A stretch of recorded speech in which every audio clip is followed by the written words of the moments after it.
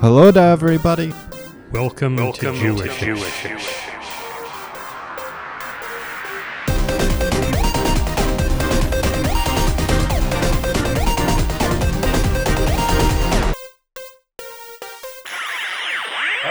It's Jewish-ish. Hello to everybody. It's Independence Day. No kidding. Yes. No more Britain.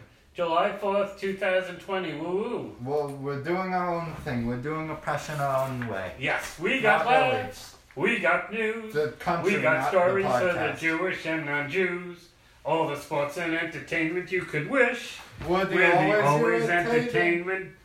Jewish. Entertainment? Irritating. Irritating. Jewish-ish. I was. And we're never more irritating than when it's time for the weekly Shabbat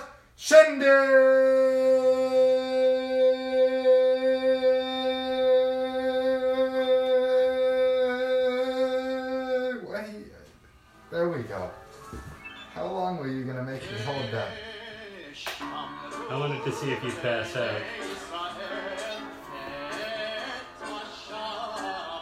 There are plenty of opportunities for me to pass out on this podcast, but today on Shabbat Shindig we'll have our usual weekly features. A special Independence Day edition of This Day in Jewish History. Today's big birthdays. Updates on some of this week's biggest stories. And our enormously popular feature, quote, How many Jews? End quote. A lot of people think the big July 4th for American history was in 1776. But they are forgetting that on this date in 1584, Sir Walter Raleigh arrived on Roanoke Island, where he established, however briefly, the first English colony in the Americas. And he had with him Joachim Gans. Joachim.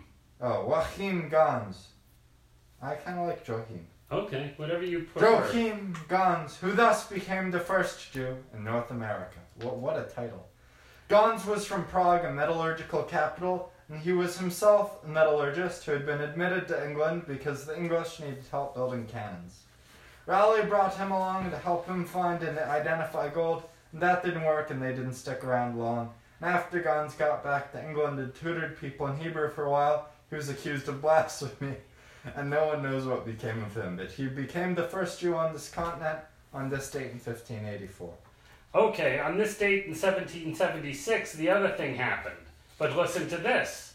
The British intercepted a ship carrying a copy of the Declaration of Independence and found it with a corresponding document in Hebrew lettering, a translation of the Declaration of Independence into Yiddish or perhaps Ladino, a combination of Hebrew and Old Spanish. The British thought it was evidence of the colonists having a secret code, and they tried unsuccessfully to decipher I it. think that's great. On this date in 1788, various people, including Benjamin Franklin, reported seeing a Jewish rabbi walking arm in arm with two ministers in the Philadelphia Independence Day Parade.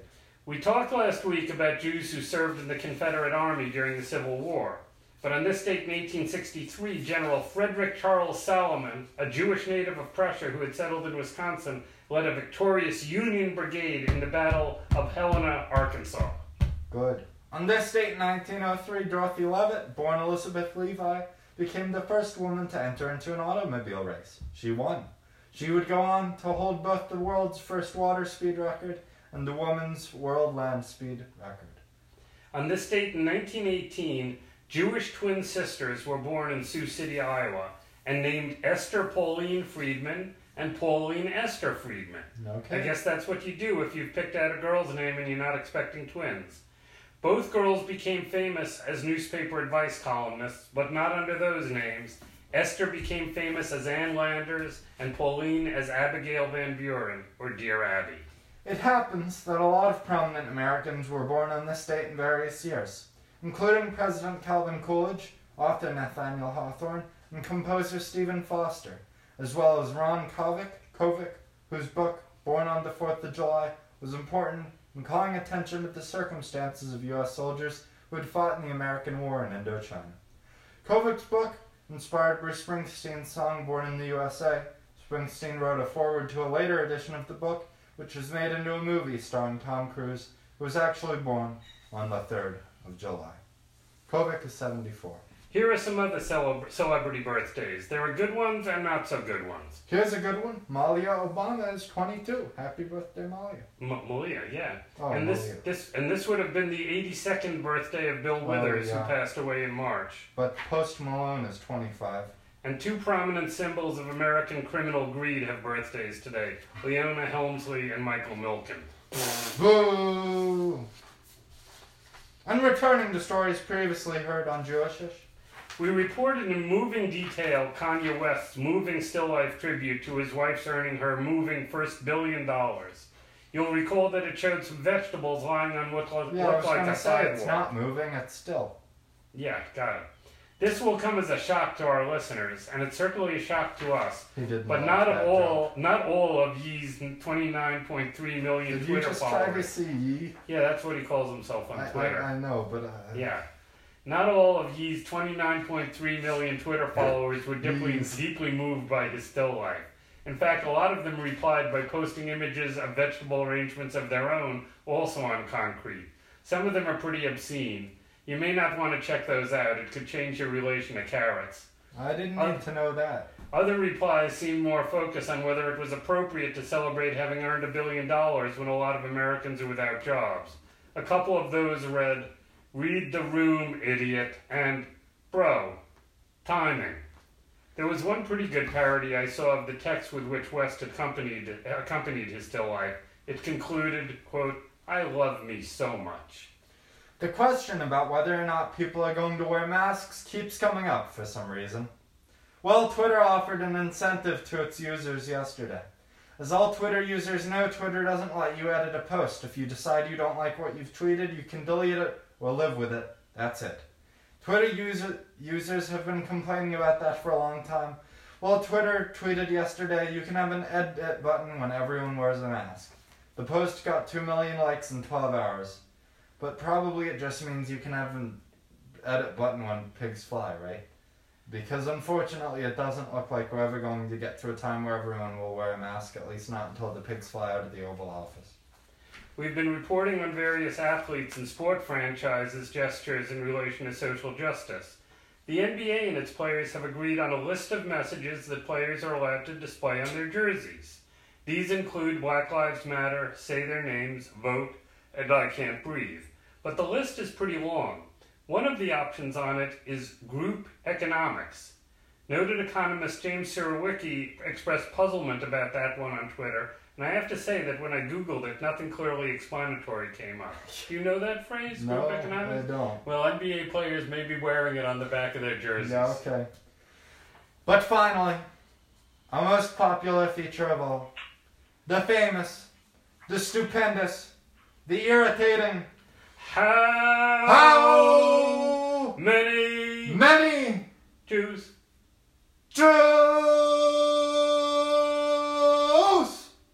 That was like a shofar. That Yeah, was very I know. I good. was saying How many? how-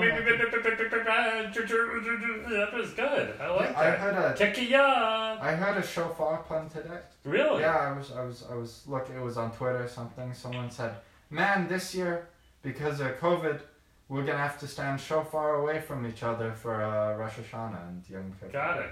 Da-da. But Regular listeners know that we've had a problem with the How Many Jews segment. Yeah, we're the ones My doing partner it. here guesses 111 every week, except in weeks when the answer is clearly 111, and then he guesses something else. So this week we have a very, very special guest, Gulf correspondent Thucydides Johnson, who will offer an answer of his own, thus doubling the chances of a correct answer. Thucydides, how are you today? I'm terrific today. Happy 4th, gentlemen. Happy 4th. Are to you ready to play the stupendous, the fantastic, the phenomenal, the irritating How Many Jews? Couldn't be readier. Excellent. I feel honored to be a part of it. Excellent, good. All right. Because this week's question is very appropriate for a Shabbat shindig. I have high hopes that things 111. are going to get better this week. In fact, high hopes is kind of a pun in the context of this week's question. It turns out that the presidential You're so proud of yourself for that. election wasn't the most bizarre event of November 2016. During that month, the first ever Shabbat service to be celebrated on Mount Everest occurred. Jewish law was observed on the entire trek up and down, including daily prayer and kosher food. There were 17 Jews in the group, 16 men and 1 woman. 17 is considered a lucky number since it spells the word tov, or good, in Hebrew numerical lettering. For how many Jews question today, How many Jews? we ask the inevitable question about any Jewish gathering. How many of them on the trek were 111. doctors? 111. Is the answer 111. A, 111. all of them, 111. plus a yak they saw near the bottom? 100. B, 111. 112. C, 6. 114. And D, 29,029. That one. You're guessing 29,000? I'm guessing 29,000 Out of 29. 17. out of 17. Yeah. Not 111. Thucydides, can you bring reason to this? Can you bring sense? Can you bring He can light? play golf, but we don't need to sleep right now. I think this has to be a trick question. Because, hey, I can't. How do you picture all these Jews schlepping up Mount Everest to begin with? But if we postulate that all of these Jews did schlep up, then if there were 17 Jews, I think 6 doesn't seem like quite enough. I'm going to go with maybe 10, 11. Let's go with 11 of them were doctors. 111. And if 11 of them were doctors, they probably each had a minion of maybe 10 Sherpa doctors. So that's 110. And then you throw in the Yak, Dr. Yakowitz. 111! That's my answer. He got it. I feel so He defeated. got it. I feel so. He got it so. right. This is a monumentous occasion. I feel like General Cornwallis losing to a bunch of colonists. You know, I feel Is that like 111? I feel abject. I feel despair. Okay, so 5. 112? They had six doctors out of 17 people. That seems like a pretty good representation. But Well, you you need guys it went for for the Mount 111, and you went. Not enough. 29,029 is the number of feet. That's the vertical ascent of Mount Oh, no Everest. kidding. Yes, but These were Jews from Peru, I think. They did not enough doctors.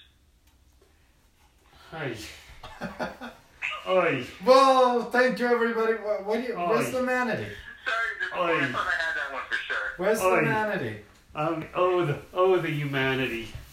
Where's, manatee. you're making all the puns. You I- ridicule my puns, and then you gotta make manatee puns. I don't know what you're doing. Manatee puns are the only puns worth making. Well, thank you, Thucydides, for being on and for irritating my co-host with me. It's always a pleasure. That's one of the, most entertaining things we can do on this podcast. I feel so defeated. You have a good 4th, Celebrate with y'all. I feel like Custer. and,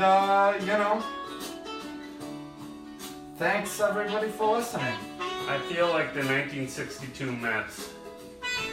I feel like the 86 Red Sox in Game 6. The saxophone is so great on this because it clearly doesn't care about your abject misery. I know, it's just being cheerful. Well, Well, thank you everybody very much. This has been a wonderful Shabbat. Thank you, Shindig. Thucydides. Thanks, We'll talk to you on Thucydides. Monday We'll- for the we're looking forward Murray to- Monday. We're looking forward to napping. Thanks for letting me play. I mean, talking with you. And, without further ado, happy schmoozing. Goodbye and good luck. I'm gonna fade out and go somewhere and lie down. Yeah, you've been fading out for a while now. See ya, everybody. Goodbye. Goodbye. Hello there. What? Oh, no. Goodbye. Love that.